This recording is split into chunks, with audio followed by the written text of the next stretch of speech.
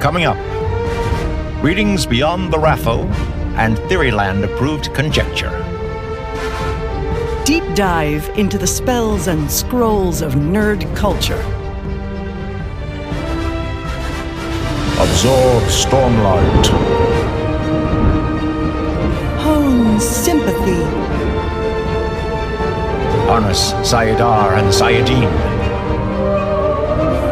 This is Phantology.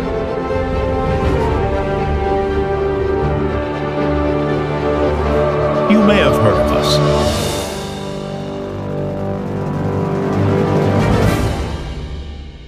All right, what's up, Steampunk Alamancers? This is Steven, your host from Phantology, along with my lifelong friend, Ben, and a special guest. It's always fun when we have someone come on with us.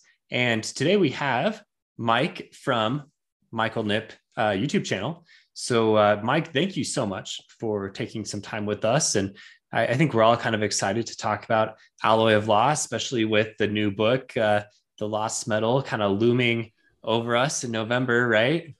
Yes, I'm very, very hype.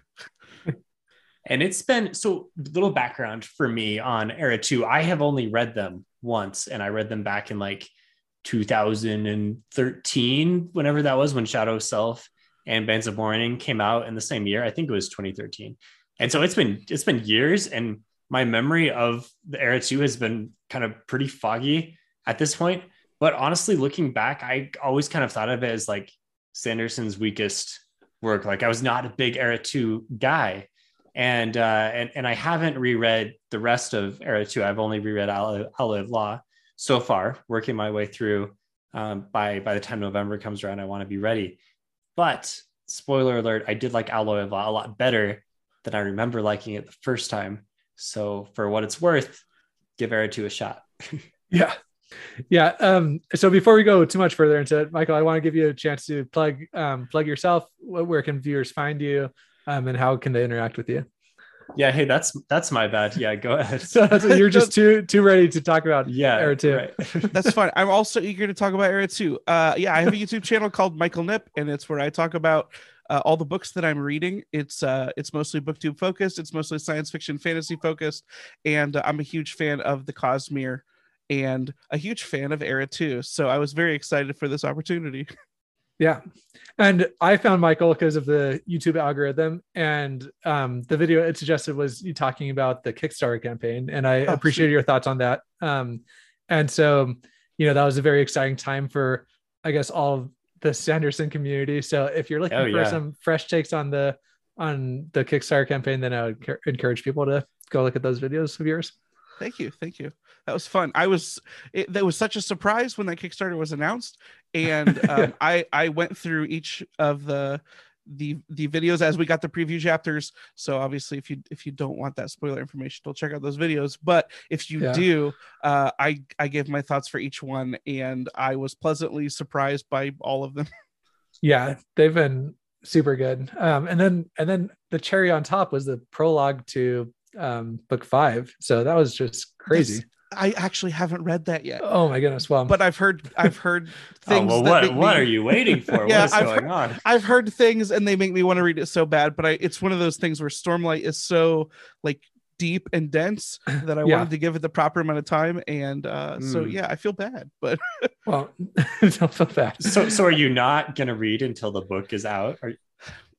I haven't in the past. I haven't read preview chapter stuff in the past, but since I was reading the preview chapters for the Kickstarter books, I realized that it's really fun to get excited about something, even if it's in the distant future. So I probably will end up checking it out. That's where I'm at, as like fantasy has slowly overtaken my life, right? Like it used to just be like, oh, I read a book when it comes out. Now it's like, I love talking about them. I love like theorizing. And so it's kind of become like, I that experience is more like true to myself right now than having it all, like reading it all at once. So that's kind of where I'm at, but you're right. Everybody does it differently. Like some people don't like even the hint of spoilers until they're actually reading the book. There are some people that are even trying to avoid hearing the titles before the books show up in their inbox. And I think that's going to be really hard because I mean, most books you know the title of before they come out. Mhm. But Right. I admire people that have that level of commitment to try to even avoid those spoilers. Especially because the only reason you know about those people are because you like found them online, and the very fact that they're online means that they're Yeah, like it means they're exposing risky themselves. business. Yeah, it's like the moment you log onto Twitter, like you are like serious risk of spoilers. Yeah, it's like Absolutely. right there in YouTube thumbnails and titles. Yeah, how are you? Good luck to them. Good luck. You don't Yeah. even know what to mute if you don't want to know the titles. So Yeah. it's going to be even more difficult. I know. So that brings up a good point, though, Stephen. What's our spoiler level for this podcast discussion?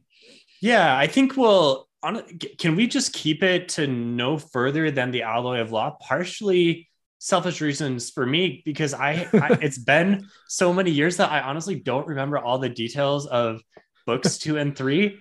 So Nice. I want to read those and kind of Yeah. rediscover. Yeah. Okay. Yeah, it sounds good. So basically, we are free to spoil anything from era 1. So Right. any character development for some reason, if you want to talk about that, whatever, feel free to, but nothing after after the Alloy of Law. And we'll try and avoid other Cosmere spoilers too, right? Like we're not gonna go and spoiler something from Stormlight or something like that. Yeah, I don't think there's a ton of opportunities to talk about I mean, sure, we could kind of force it in there, but I don't think it's too natural to jump into other Cosmere stuff anyway. I'm just After saying this if you're book, worried yeah. about it, yeah, like if you're a listener and you're, so that's kind of where we're at. So Okay, so that's all the business. Yeah. shall we? Time to okay. Okay, so I kind of rushed into my history with Era 2 and my impressions, and now my second impression being a lot more positive. So how was that for you guys? Like Mike, you said you're a big fan. Is this a multiple read situation for you? So last year, I think it was, I basically spent my entire year catching up on the Cosmere, and I sort of read all of the Cosmere in 1 year. And so I had never really read any of the Cosmere books at all before that year. And Mistborn Era 2 was the last books that I got to. So I think that part of my enjoyment for Era 2 was one, I think my expectations were set a pretty low because a lot of people seem to not like Era 2. But then also I had been diving into these 500 plus pages books, epic fantasy, for that entire year. It wasn't just Cosmere. I read some other big stuff too. And then when I picked up Era 2, and it was such a different change of pace and change of tone, I was just like, this is, I had a hard time relating to why people wouldn't like it. And then I realized after the fact, like hearing like, oh, if you wanted more things like Mistborn Era 1, this is very different, but that is what appealed to me. Last year I read, all 3 of the Mistborn Era 2 books that we have. And then I was planning on doing a reread for the 4th book coming out this year. And I reread book 1, Alloy of Law. I finished it today. And so I'm fresh off it again. Okay. And I really enjoyed it. You're the expert. Yeah. Maybe. That's awesome. Yeah. I think, one thing I was kind of contemplating in preparation for this was, when this came out, when the Alloy of Law came out, I don't think a lot of people really understood the direction that Sanderson was going with the Cosmere, right? And so when you have the sudden steampunk Western book after Mistborn, it's very kind of jolting, So the fact that you kind of had those expectations going into it, and you weren't all of a sudden reading a steampunk book that you weren't expecting, that probably helped a lot. I think being prepared, or at least ready for something so drastically different, shaped a lot of my initial impressions. Yeah. When it came out, this was before Brandon Sanderson was Brandon Sanderson, and we all knew his whole Cosmere plan and everything. Like 2011, I must have read the original Mistborn trilogy, maybe The Way of Kings at that point. I honestly don't even remember. And I did not have the understanding of like, oh, this is this like side thing, and there's going to be 3 different eras and all of that. Like now this is like well documented and it's everywhere on the internet. But back then, I mean, Brandon had only had a handful of books published and honestly wasn't super big. Yeah, Dan Wells refers to Brandon Sanderson as Brandon freaking Sanderson on the podcast now when he's talking about like the, so I agree with that. I think that And this was kind of like his original like a secret project, right? Like nobody really knew this was coming out. Nobody, first This of all, was it the wasn't first of the secrets. yeah, the first of the secrets, right? And it wasn't even supposed to be a trilogy, or not even a trilogy. It wasn't even supposed to be more than one book, right? It was just supposed to be a side project thing for him. So Mhm. yeah, and then he was kind of peer pressured. Yeah, I feel like I heard some kind of rumor that basically he was on a plane flight and he had the idea and he wrote it, or at least most of it, on a plane, and then he ended up liking it, released it, and then it took off. That sounds right. I've heard I'll that. buy it. Yeah, Yeah. I've heard the plane flight thing before, so it makes sense that it's in connection to this. And I guess we still call this like era 1.5 because era 2 and 3 are still happening. I don't know if there's actually an official designation. Like, is this 2 and now we go up to 4? Might have to consult Coppermind for that one. Yeah, I'm not sure. I think that they're all like, it definitely feels distinct enough, right, to be its own era. Yeah. And so I think we can call it era 2. Just fine. So should we compare? Let's do some comparisons between our impressions of era 1 versus era 2. Like, how had things changed? What was fresh? What came off well? What maybe could you see people not liking as much? So for me, I think that the themes weren't necessarily as hard hitting, right, in era 2. Like, you didn't have the ska as basically like, forced indentured servants, although you did kind of see some of that. You didn't have like a street urchin that was trying not to be killed. You didn't have like somebody like a Kelsier character, right? So I think that some of the themes weren't as hard hitting. It was a little bit more light of a tone. You had kind of the buddy cop thing going on. And so I think that the theme of it was just kind of a little bit more fun and kind of like a fun romp through Scadrial. Yeah, I think that probably the biggest difficulty, if you were a huge fan of Era 1, is that Era 1 is very much a lot of people's first foray into adult epic fantasy. And it really is epic fantasy on so many levels. Like, over the course of that first trilogy, it starts off with a revolution story that's relatively self-contained, but then over the course of the next 2 books, the scope of everything gets so big, until it's like galactic or whatever you want to call book 3. Especially if we're spoiling, like, it gets god tier.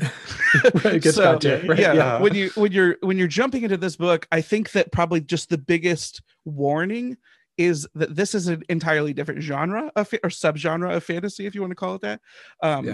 I've called it steampunk. I've had debates about that, but it is most definitely really action focused, and it's not really epic fantasy, especially with just Alloy of Law. It is like some kind of weird combination between like Western and Batman and I don't know, Burn Notice. Like, it's got really like B-movie camp level humor. And it's interesting because it has all of that with the subtext of epic fantasy, right? Because it's built on a world. It's as if like Sanderson's playing like a tabletop game on his own like creation. You know what I mean? Like, where he has like all this stuff built up that he can kind of just like throw around and play with. Yeah, all the background and lore is the epic fantasy that happened before. Right. Exactly. And the subtext of all of the major events of the first trilogy are sort of seeded throughout this one, with little hints of it. And like at the very end of this book, we get a pretty big revelation where it's like, oh, this is not as separate as you may have initially assumed from Era 1, where it's like, oh, it is almost like a D&D campaign where there is this established backdrop where he's telling a different story, but all of those elements are still pretty core to the behind the scenes B plot or whatever. Yeah, I agree with that. And so for that reason, like, it worked really well for me. And I think that especially with like Bands of Mourning and The Lost Meadow, I'm assuming is going to make it like a little bit more epic, as you kind of go along. So I am excited for those books to kind of come out and really bring Era 2 into kind of more of an epic fantasy. Quick question, Ben. Is this your first reading? Have you just read Alloy of Law? No, I'm similar to Stephen. I read these all, probably after Stephen. I probably read them in 2015. And then as part of my Sanderson catch-up phase, and now I'm circling back to them. So nice. Honestly, all I remember is Bands of Mourning gets more epic and big Cosmere. And I think there were some theories that it's going to tie into Stormlight 5. And so I need to, I mean, Stormlight 5 is really what I'm most excited for in terms of Sanderson's upcoming stuff. So I'm really hoping for some big things there. Yeah. And that does bring up its own problems, right? Like it's very hard to like expect kind of casual fans to make all these transitions, right? Like you're transitioning from epic fantasy to steampunk and then kind of fading back into epic fantasy.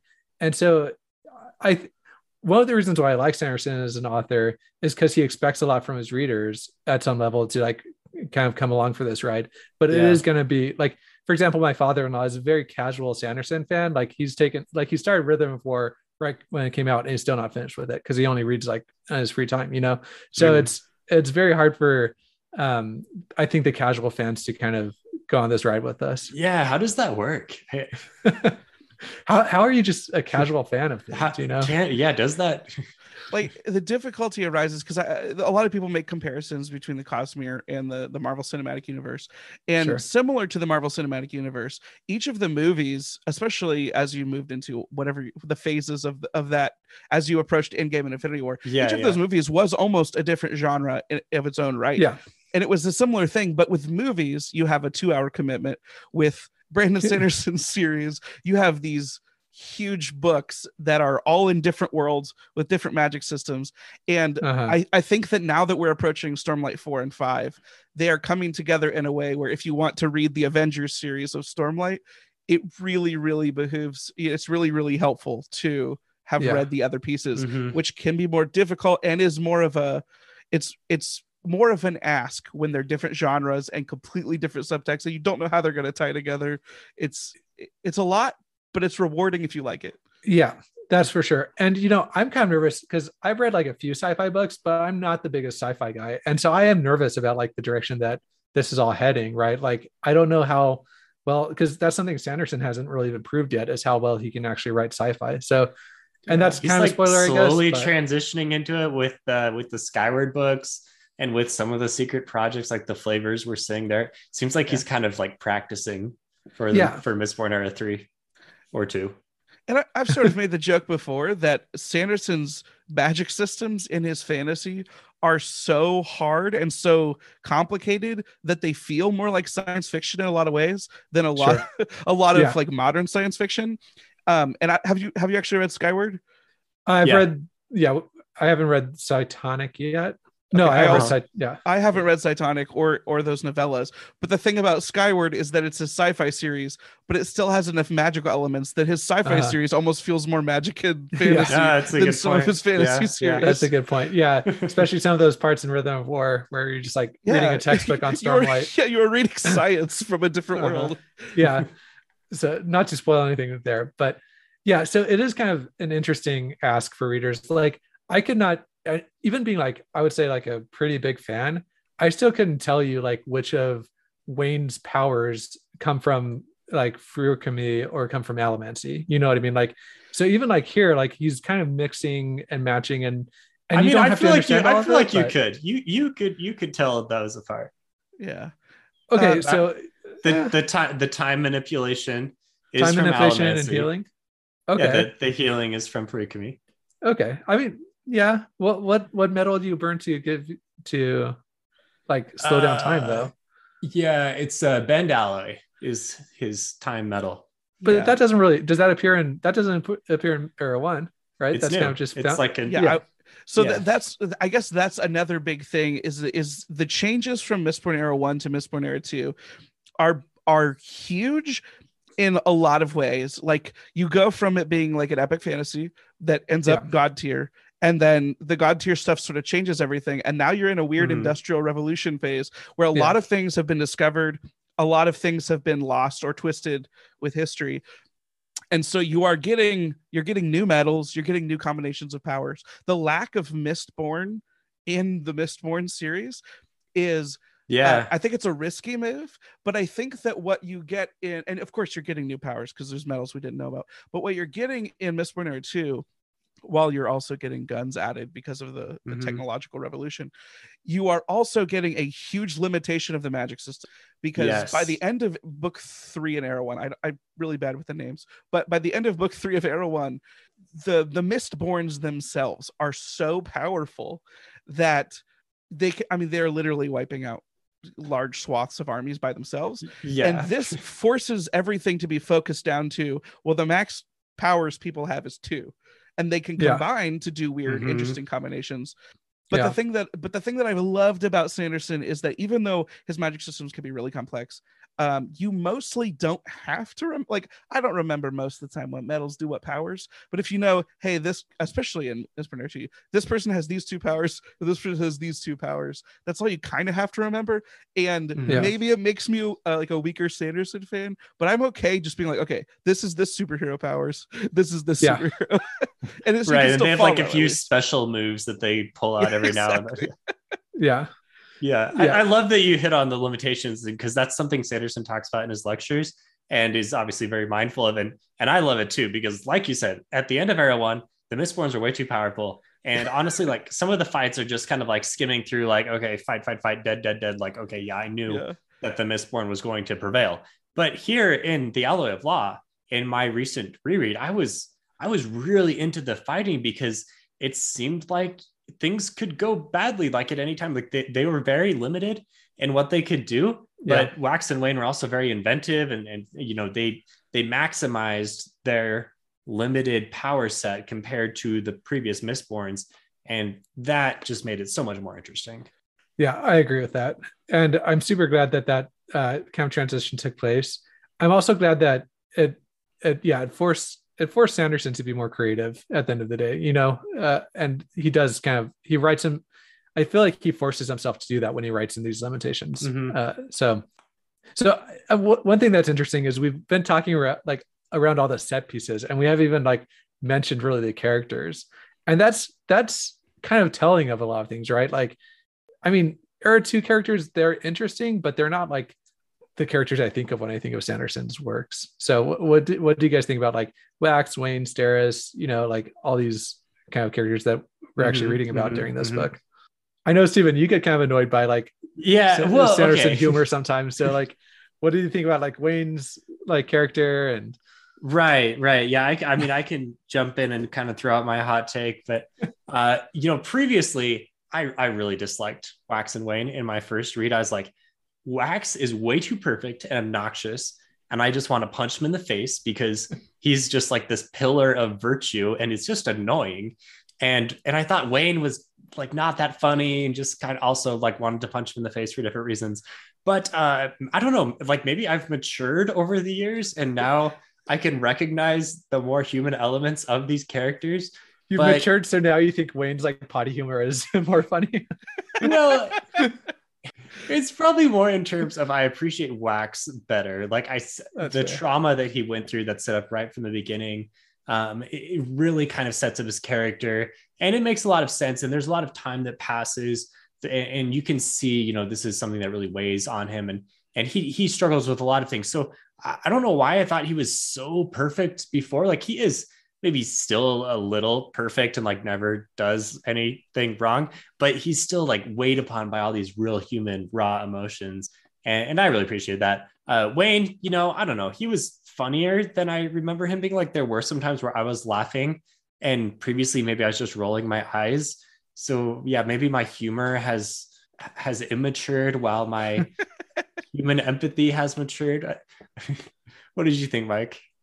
Yeah. So while there isn't as many complex depths to some of these characters, I think that they're interesting like looks into common character archetypes, I guess.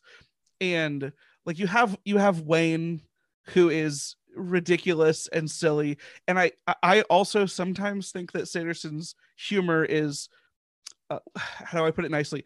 He thinks he's funnier than sometimes I think he is. Yeah, I agree. And so, and like the way he tells his jokes almost feels that way. With Wayne, I feel like it's so over the top, and we're in a context where it's actually a lighthearted story, so it's more okay for you to have a character that is as both like stupid on purpose, but also like Wayne's backstory is interesting because Wayne has this backstory where he is the comic relief, but he also has this tragedy that happened in his past where Wax saved him from being hanged from committing a murder, and he has to deal with the guilt of that. And then Wax is the archetype of, you know, brooding guy who he is like a little bit of a paragon. He's a little bit of a Batman character where you know, he comes from wealth, he leaves to try to do things, he comes back to wealth, and very much like Batman Begins type story, but instead of ninjas, he's a, you know, Texas Ranger.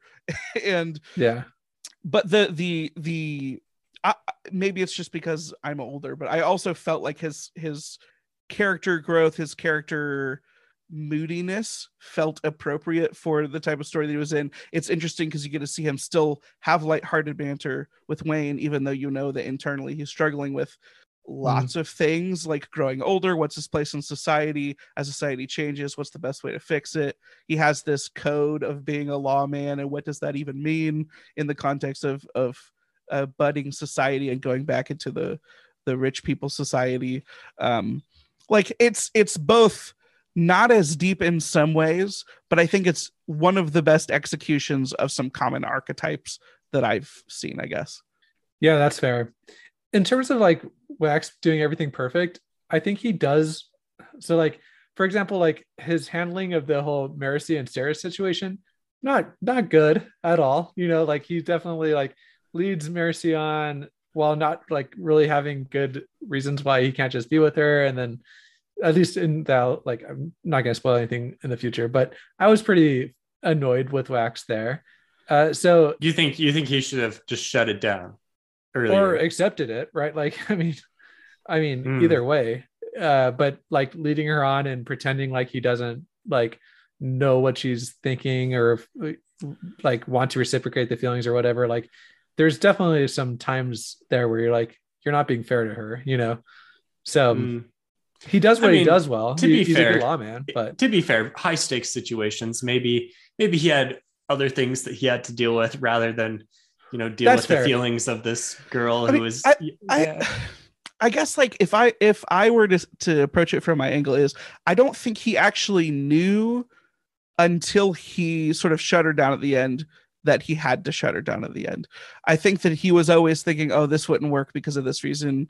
This wouldn't work because of this reason. I think maybe the way that Sanderson handles it, it feels really awkward, but I can understand why he might not shut it down right away. I think he was also enjoying the admiration because, you know, oh, for sure. He didn't have that. He was still struggling with how do you approach romance in a post Leslie world. Post Leslie world. And so I don't know how he should have handled the situation, but I do think that Sanderson, the way that he writes the story, makes it really push like that's the romance that he wants to go for. And so when it does end, it feels really, really anticlimactic in a weird way. Just kind of shoehorned in there, like, oh, and by the way, this is the plot. I was like, well, if that's gonna be the way you're going to take the story, it does feel like you let it all. It's like a weird Chekhov's gun situation, but it amounts to nothing. It fizzles out. It's kind of like, now that I think about it, and I guess we said no spoilers for Stormlight, but there's this similar like almost love triangle thing that happens in Stormlight, and it's just like thing. And it's just gone. It's just It's like no, we're done. No, it's not happening. I don't care. No fan. No, we're not gonna support the fandom having that theory. No, it's done. It's like only it's on the pace of Stormlight, so it takes 3 books to get to that point. And you're just kind of like left hanging for a couple. Sanderson's like so we all know that he doesn't do romance the best, so he doesn't even really attempt for romance, and maybe I don't know, maybe that would be an interesting question to ask him. So I'm sure someone has, but like, why is romance not a bigger focus of his books? I think that for one, it's probably not a big focus of his readership, you know, like I don't think anybody's picking up Stormlight, you know, expecting like I don't know. I think there's a lot of people who really like romance in their fantasy books. Like I mean, Quoth and Denna like really kept me going in Name of the Wind. Well, that also had a few issues. So yes. I don't know. I think it's just not I think honestly, it's not just romance. A lot of times with interpersonal relationships, sometimes he struggles with, especially in these books. I think that he understands individual characters really well and their motivations, but like when they have to like actually interact with each other, I think sometimes that struggles a little bit. I think he definitely nails certain relationships better than others. Like I think the Wax Wayne dynamic is pretty good. Because I think he built them together, right? Like he Yeah. built them thinking about how like the ways that they would like play off each other. Whereas others, like for example, I don't want to spoil anything, but like even like Vin and Kelsier, like there's some complex like character dynamics that happen with them that aren't fully realized, because I don't think that he was like honestly like focusing on that dynamic while he was writing the books, right? And does it seem like the Wax Marcy situation is kind of like a alternate flavor of Vin and Kelsier a little bit? I mean, I can definitely see that angle, but it's less of a direct father-daughter type scenario. But yeah, I can definitely see that angle. Yeah, the mentorship with some, I guess the romantic feelings were a little more on the nose in Alloy of Law, whereas Elend came along and kind of blew up anything that any kind of plot element in that direction pretty quickly in Mistborn Era 1. I don't think that Vin ever thought that I don't think either of them thought that way of each other until like the third book, when Ruin was trying to convince Vin that she felt that way at one point for Kelsier, right? Like, anyway, I don't know. But what I'm saying is that like a lot of times you see like these awesome character dynamics that could happen, and a lot of times they're just not fully realized in a lot of Cosmere books, which I'm okay with because I love Cosmere for plot reasons, and not like if I want characters, I'll go read Abercrombie or somebody, So it's just different. Yeah, but Sanderson does have some really good characters. But maybe like you say, it's he has very cinematic characters, right? Yeah. Like, and I think like for example, Wayne has an awesome like backstory, awesome, like when you can really dive into his character deep and really figure out what makes him tick. But again, like his relationship with who's the girl that makes the weapons? Renette. Oh yeah, Renette. Yeah. She like it's just kind of again like shoehorned in there, like kind of okay, like is anything gonna come of this? There's just not much depth to any of like interpersonal characters here. Yeah, I think when Sanderson leans into character development, it's very much in service of the plot. He's very much a plot focused reader, and character depth is there when it's part of the plot, and otherwise it's not going to be as deep as a potential other book. And he talks a lot about how much he outlines his books, right? And so it's really hard to outline character interactions, right? Or like character dynamics with each other. That's just kind of something that has to arise naturally. I don't know. People are going to think I don't like Sanderson. Like he's probably my top author by a large margin. I just like, there's some things we're just trying to not fanboy too hard. Yeah. So that, I don't know. Anything else to say about like the characters and how like that kind of side of things? We could kind of talk about some of these plot elements. I think that might be kind of a natural discussion to get us more into the plot, since we all agreed that the plot was what Sanderson cares about, right?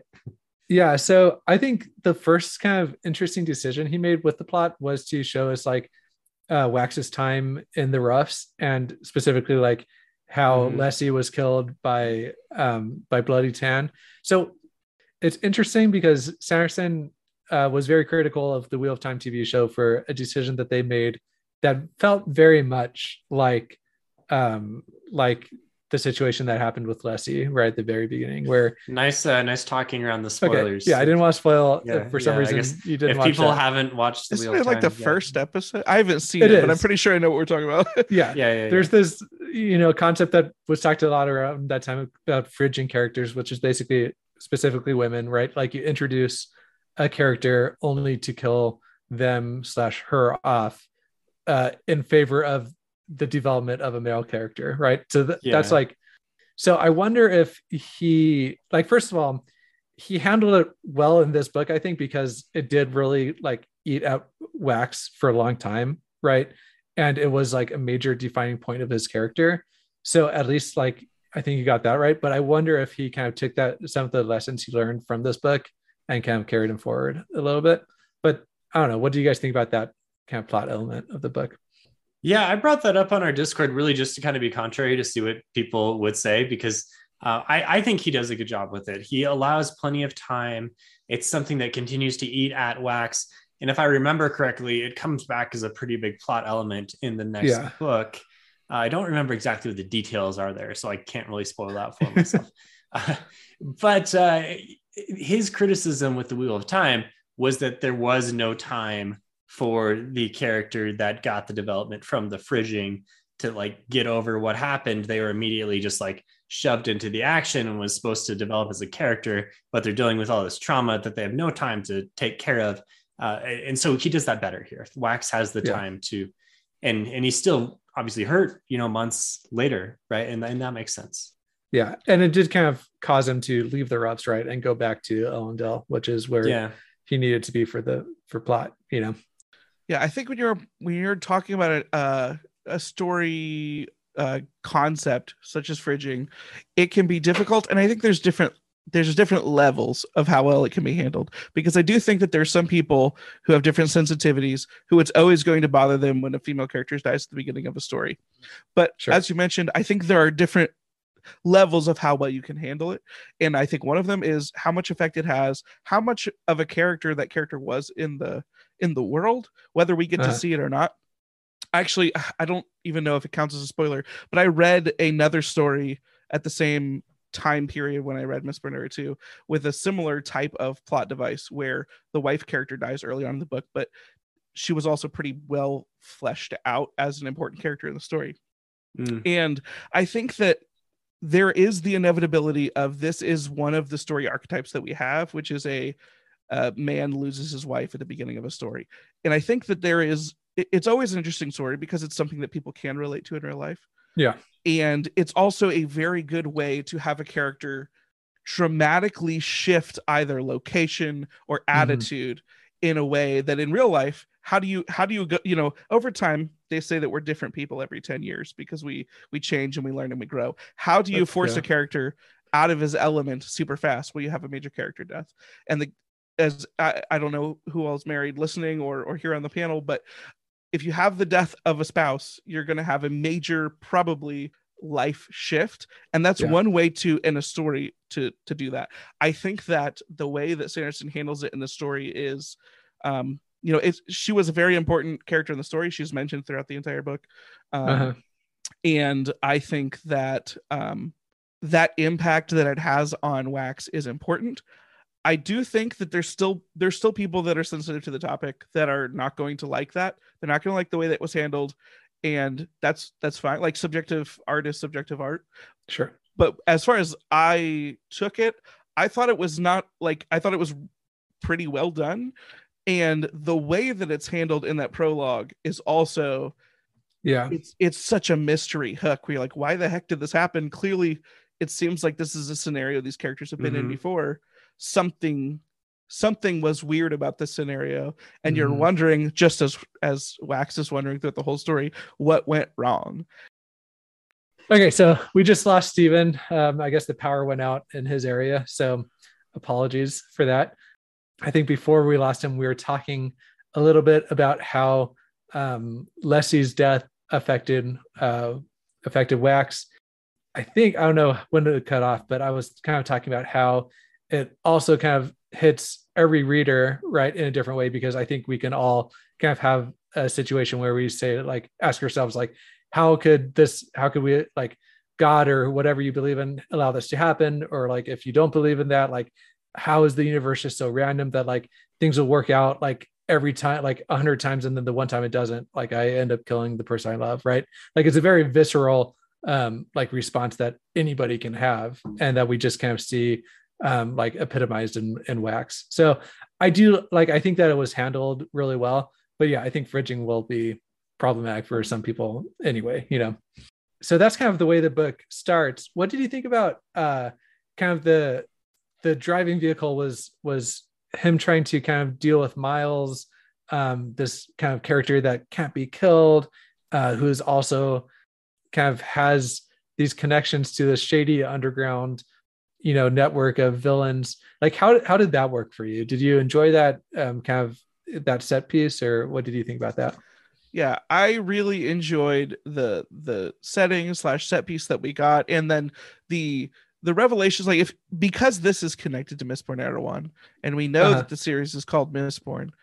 The fact that there are no Mistborns made me wonder way before the characters actually address the fact, like, is somebody trying to breed Mistborns again? Yeah. Because it's like, hey, we know these things existed in the past. Why are these people not concerned with why they aren't around anymore? And so I thought that was a cool plot point. I thought the like mystery of everything having to do with his uncle was interesting. And I loved that it was sort of this westerny heisty thing that in a lot of, I mean, it's like train robberies. Yeah. Like in a lot of ways it is very Western, but also, they have magic powers where they can jump up and do time bubbles and stuff. It really, really appealed to me.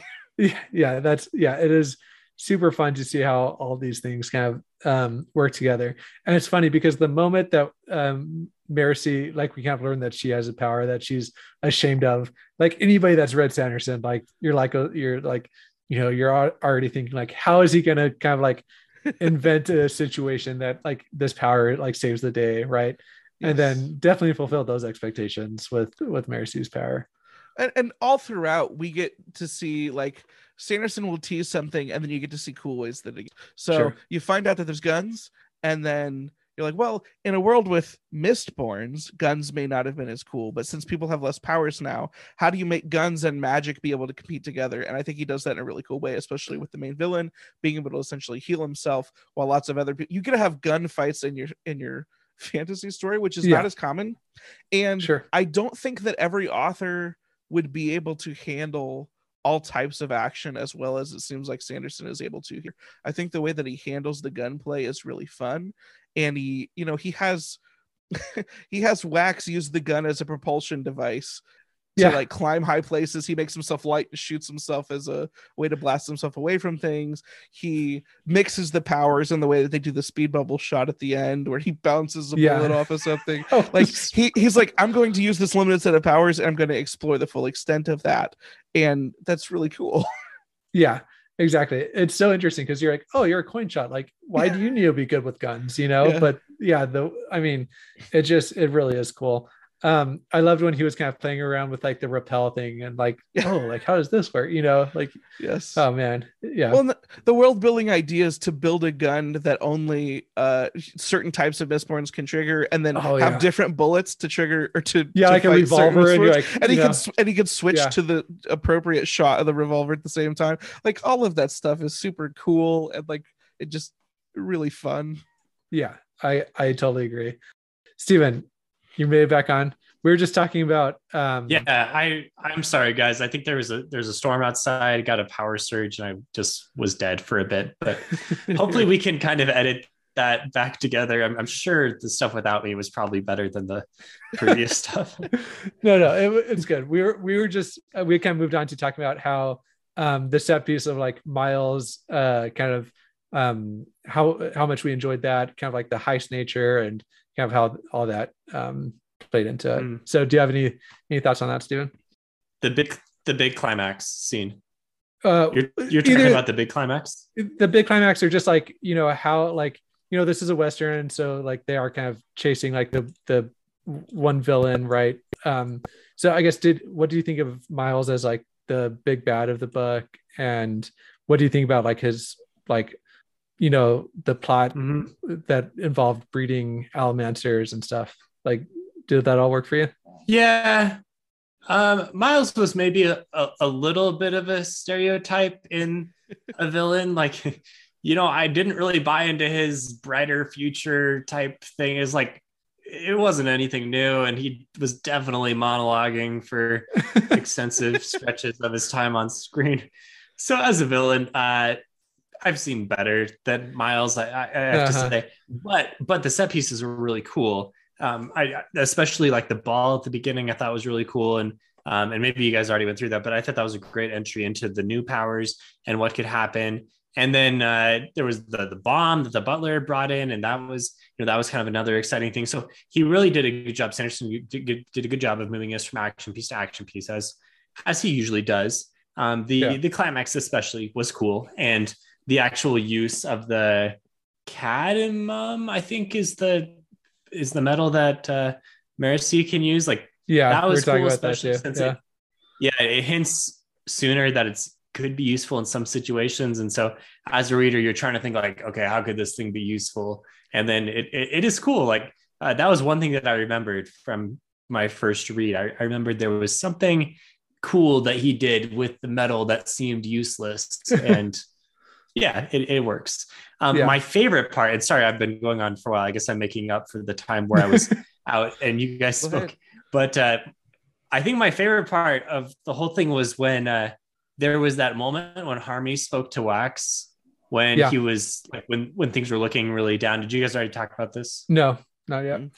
Yeah. So I really appreciated that because it kind of jives a bit with like my, I guess, look at the world, or kind of, into some like religious looks at the world, is like, people are here to like help each other.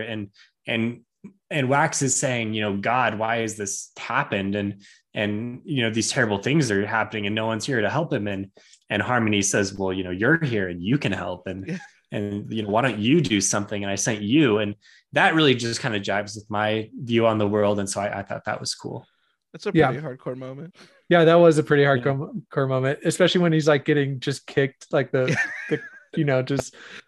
holy cow. You're like, what is happening? Is the main character going to die right now? So yeah, that was a hard hitting moment. And I love how the thing that Harmony ended up sending to save him was his like box with his like Miss Cloak and his guns in it. That was really cool too. Like how he had kind of made a point of like shelving all that at the beginning of the book and kind of like saying, this isn't who I am anymore. And then it kind of ends up coming back and saving him.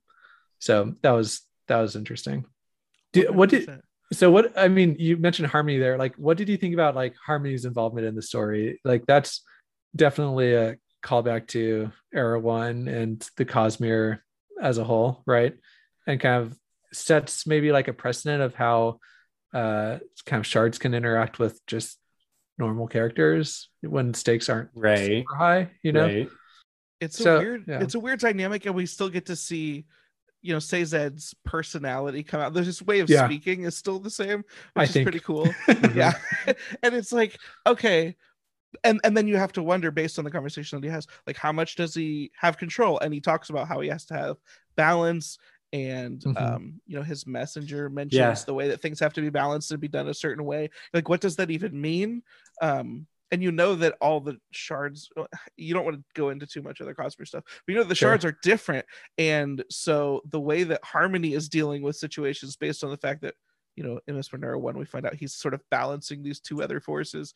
It's like, what can he do? And what does he want to do? Like, what is he going for?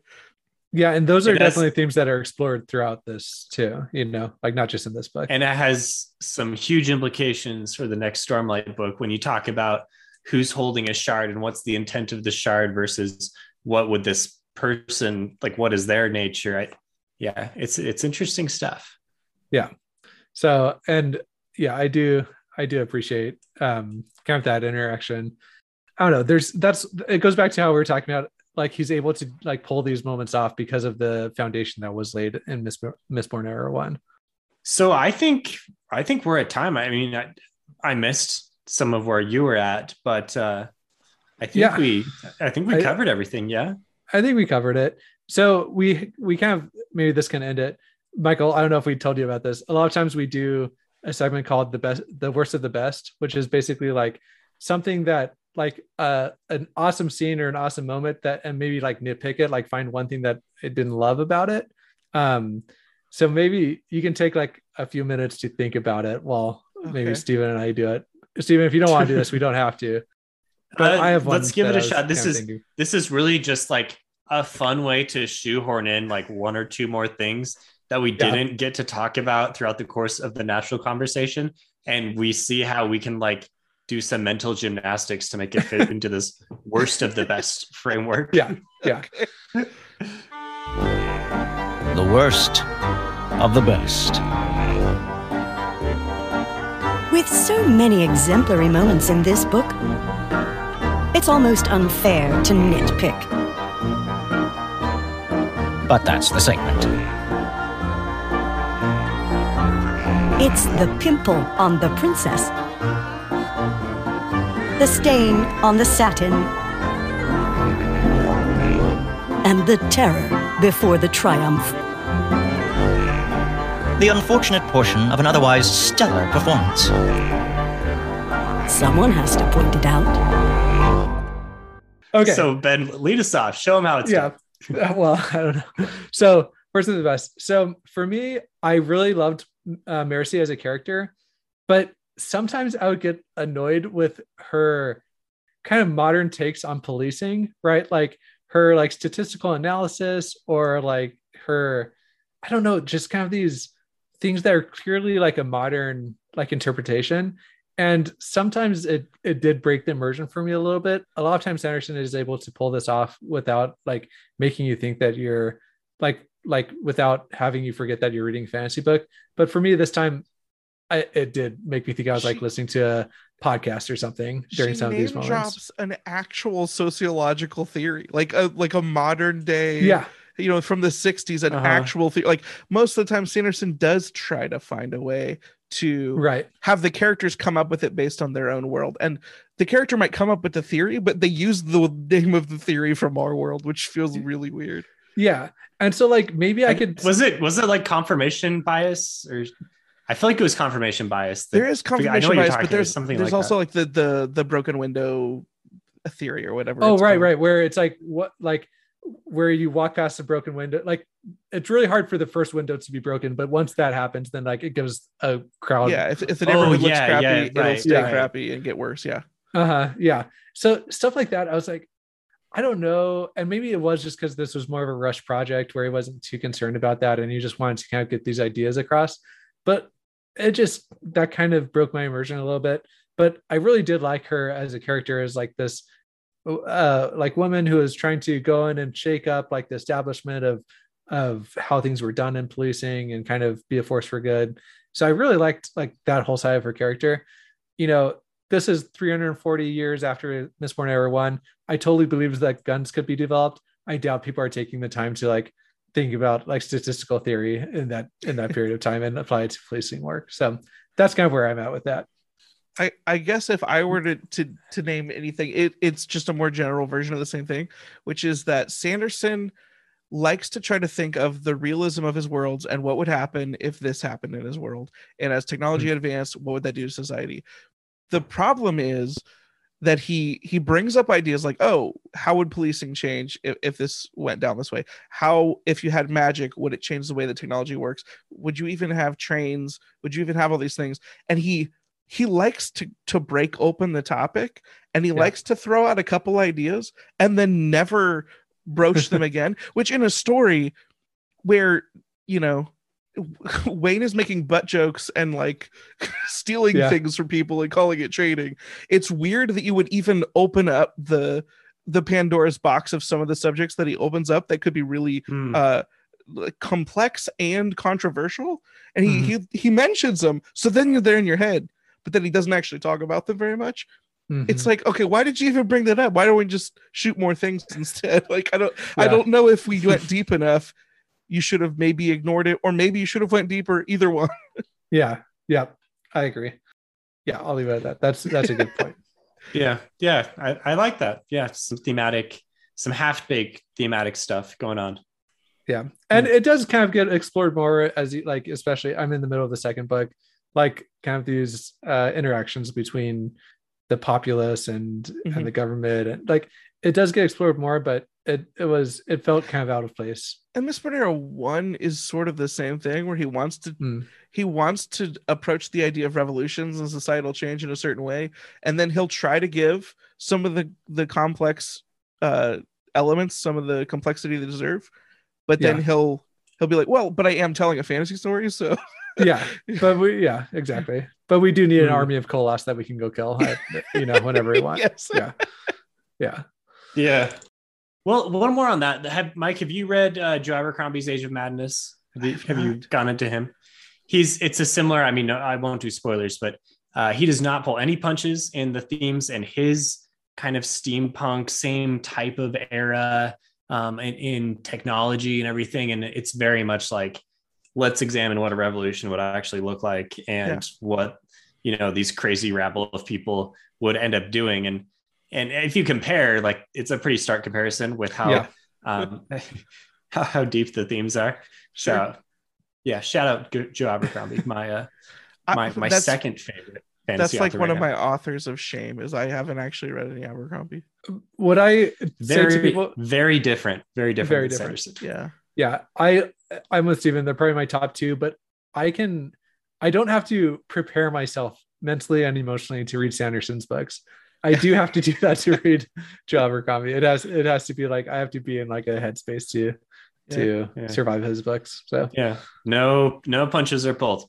My worst of the best, maybe I'm just kind of confused about this, but if Alloy of Law was supposed to be a standalone thing, why did he set up so many hooks in the book? Like having Harmony come in and not really understanding what the relationship is there.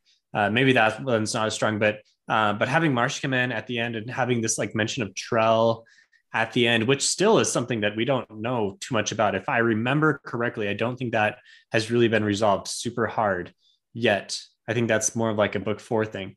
I just think it's weird that, I love the big ideas and the hooks and stuff, but what was his plan for these things if not to write more books in this era? Well, maybe he was setting up for like era 3, kind of like these ideas. Like these were the things that were going to carry over into 100 years later era. Yeah. I think Sanderson probably, if you want to pick a pretty obvious weakness that he has, is that he likes to tell stories too much. And I love the books, but he can't stop starting new things to the potential detriment. We don't know. He's still writing books and he still seems to be hitting deadlines, but at some point he's going to have to stop starting new projects if he wants to finish some of his other projects. And he acknowledges it all the time, but then he wrote 4 books over quarantine that he wasn't supposed to write. So yeah, exactly. And I agree. I mean, he does his Stay of Sanderson, right, where he kind of like lays out like his whole plans for the next 30 years, and then he kind of can't help himself. He just throws it out the window. Yeah. Which, I mean, do what you want to do, but I don't really believe him when he says this is only going to be a spin-off thing or this is only going to be whatever. You never know with the guy. Yeah, that's true. All right, this has been a lot of fun. Seriously, thank you, Mike, for coming on. Apologize for my technical difficulties. I'm really not sure exactly, but we'll get something together. People understand. Remote podcasting is never super clean. Not the first time, not the last time. Anyway, if you want to chat with us more, you can jump on our Discord. That's probably the best way to get into some of these conversations. And Mike, what's the best way for people to find you, interact with you? What would you say? What's your pitch? I think if you just look for Michael Knipp, it's Knipp is my last name. You can find me on YouTube, and I'm on Twitter under the same thing. Awesome. Yeah, thanks again, Michael. I really appreciate you coming on. Thank you for having me. This was fun. Yeah, and maybe when the Lost Meadow is coming out, we'll make sure to reach out, and I want to hear your thoughts on it. So that'd be fun. Yeah, definitely. Let's do something again. All right, we'll see you guys. All right, see you.